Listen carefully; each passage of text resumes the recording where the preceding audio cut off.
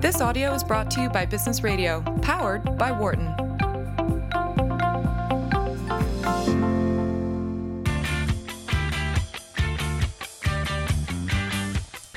Welcome back to Launchpad on Business Radio, powered by the Wharton School, Sirius XM, Channel 111.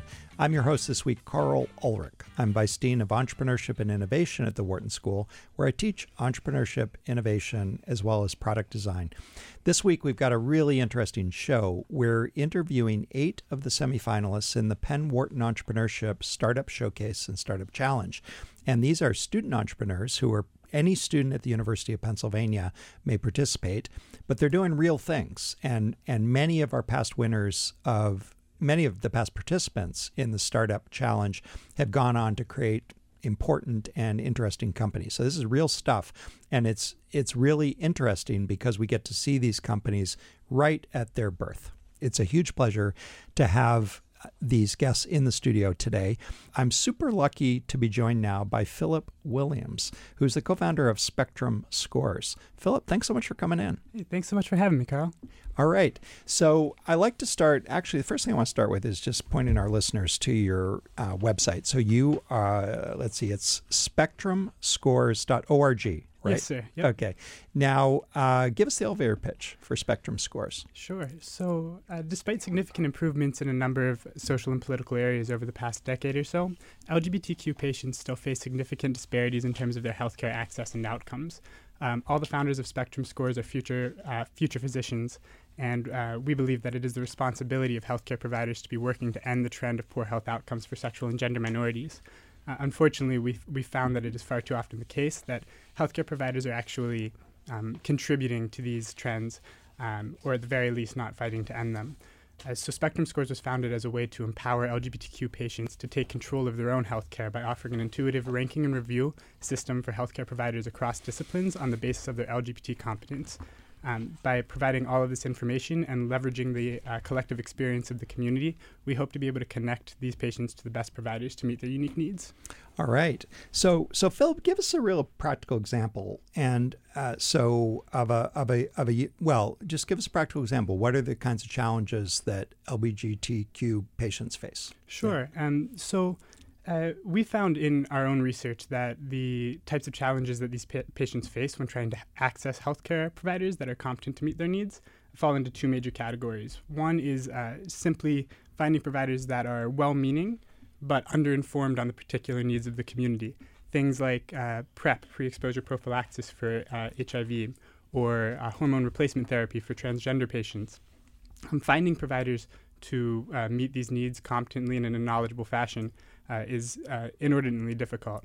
The other is simply, examples of overt discrimination. A large percentage of transgender patients in particular, but patients across the LGBTQ spectrum, still face things like being outright denied healthcare. In a number of areas. And what is the prevalence? So if you were to interview, I suppose it varies quite a bit geographically, but how big a deal, I guess, is the question. Yeah. So interestingly, we've actually found that it may not vary as dramatically as you would think across geographic areas. So one of the major spurring points for our work on this project was a study conducted by Lambda Legal, which indicated that nationwide about 56% of LGBT patients have faced serious discrimination in healthcare settings. We wanted to see basically whether that was restricted to certain geographic locations, rural areas, or is this happening right here in Philadelphia where we're training to be healthcare professionals? So we conducted our own research, and we got responses that indicated about 2/3 of LGBT patients in Philadelphia have had trouble accessing providers to meet their needs. And this is in a major metropolitan area. Major metropolitan area, yeah. So now that we get the problem, tell us a little bit more about the solution. So how does it work? Sure. So the primary functionality is that users will be able to search for providers either by the types of conditions that they're looking for, the procedures that they do, or the specialty that they work in their particular geographic location. And then a list of providers comes up, essentially like a Health Grades or a ZocDoc or a Yelp for LGBT patients.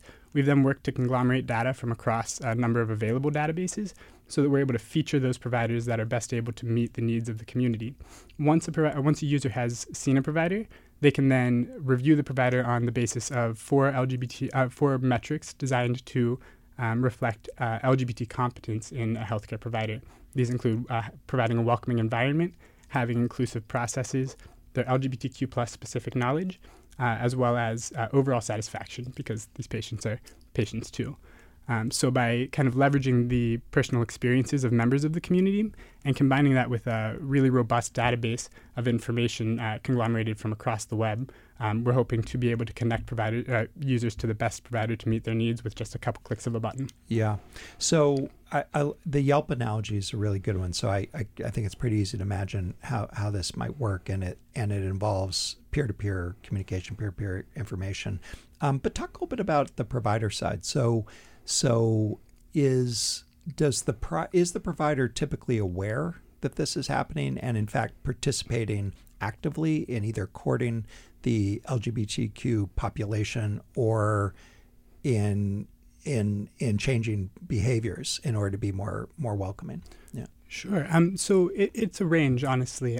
So some providers, some users are leaving reviews of providers who maybe weren't even in the database to begin with. Yeah. And those reviews are counted just as much as any other. Mm-hmm. However, we've found that actually providers have been incredibly receptive to the idea. Mm-hmm. Well over 100 have reached out to us trying to upgrade their profiles on the site, trying to reach these patients. And the thing is that, especially in a place like Philadelphia, we really do think that the providers that have worked to gain the specialty, to gain the expertise that they need to work with this population, they exist. The problem is there's no way to identify them.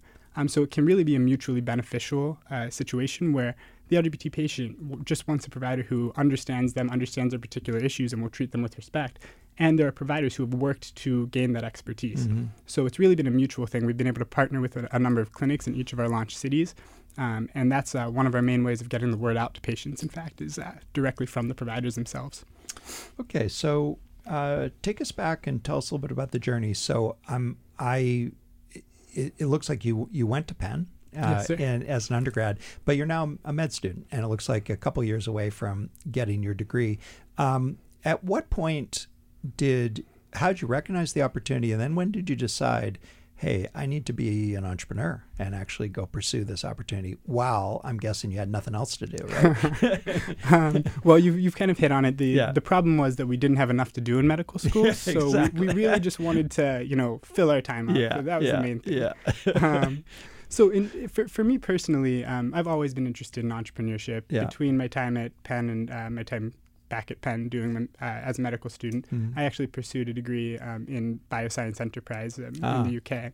And that's where I kind of gained some of the skills and knowledge needed to help get this thing off the ground. Mm-hmm. But when June and Naveen, who are my co-founders, and I met, was actually at the problem night for a competition called HealthX Labs. And are they also Penn Medicine? They're also Penn Med students. The three of us are all Penn Med students. Yeah. So this competition called HealthX Labs is essentially designed to connect a Wharton student, an engineering student, and a medical student to work on working on a medical innovation. Mm-hmm. We went to the problem night and found that we weren't necessarily the most excited about the ideas that were being thrown around. Decided to go a little bit rogue and work on our own project. LGBT health was not our initial idea. We went through home urinalysis kits, universal blood pressure cuffs, wearables to prevent syncope, the whole deal. So you came together first as entrepreneurs. Yeah. Without necessarily the focus. We'd never even met before this night. Yeah. And then where did this opportunity, was it just, were you running a sort of your own tournament of ideas, or how did the idea bubble up? Yeah. So I'm personally a member of the LGBT community. Mm-hmm. Naveen and June consider themselves allies, and they've proven themselves to be incredible allies. We've all been personally affected in one way or another by the challenge of accessing LGBT competent healthcare. And the thing is, as we faced each of these ideas, as we considered them, really medical school is difficult and a challenge all on its own. So what we kept realizing is that if we weren't really passionate about the idea that we were facing, that we were trying to address, it wasn't going to work. So we decided to really dig deep and figure out the problem we were trying to solve. And we wanted to help a vulnerable population get the healthcare that they've lacked for a long time. Yeah.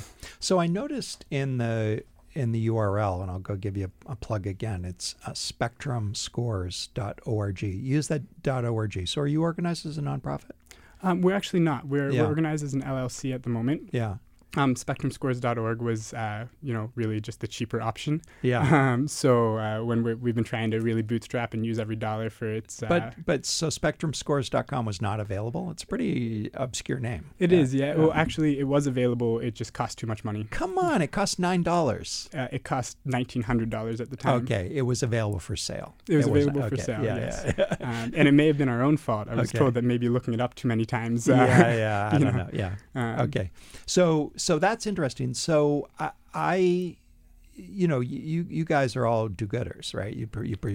I presume you went to medicine because you wanted to save lives and improve health and all that. How'd you think through that question of? I suppose there's two parts to the question. One is whether to pursue it as a for-profit venture, and to sort of take it seriously as a for-profit venture, as opposed to a model in which you get this thing going on the side as physicians and sort of enable it as a nonprofit. Did you ever think that through? What was your thinking? We have thought that through, Yeah. and it's actually an ongoing discussion. Yeah. So you kind of hit on it. We wanted to approach this as something serious that Yeah. we were pursuing as a venture all on its own. We thought that there was interesting opportunities, and we continue to think that there are interesting opportunities in the for-profit space. And we don't think we've closed off options to eventually transition or to spin off nonprofit ideas. So it's an ongoing discussion, but we're trying to take advantage of what we think is the most open and the most available opportunities. Yeah. So one just tiny bit of advice, actually two comments on it. One is I'm highly enthusiastic and supportive of using for-profit ventures to pursue social goals. I just think the mechanisms associated with financing, hiring, all those things are just so much easier in a for-profit setting. I think you should look at the domain a little bit, because I think that .org you might come across as being a little confusing. Sure. And so there's just a little bit of advice on that, I appreciate and more it. general advice to our listeners on that topic. We just have another minute, but tell us how it's going, what the traction is. It's going really well. So we launched on October 11th, 2017, in honor of National Coming Out Day.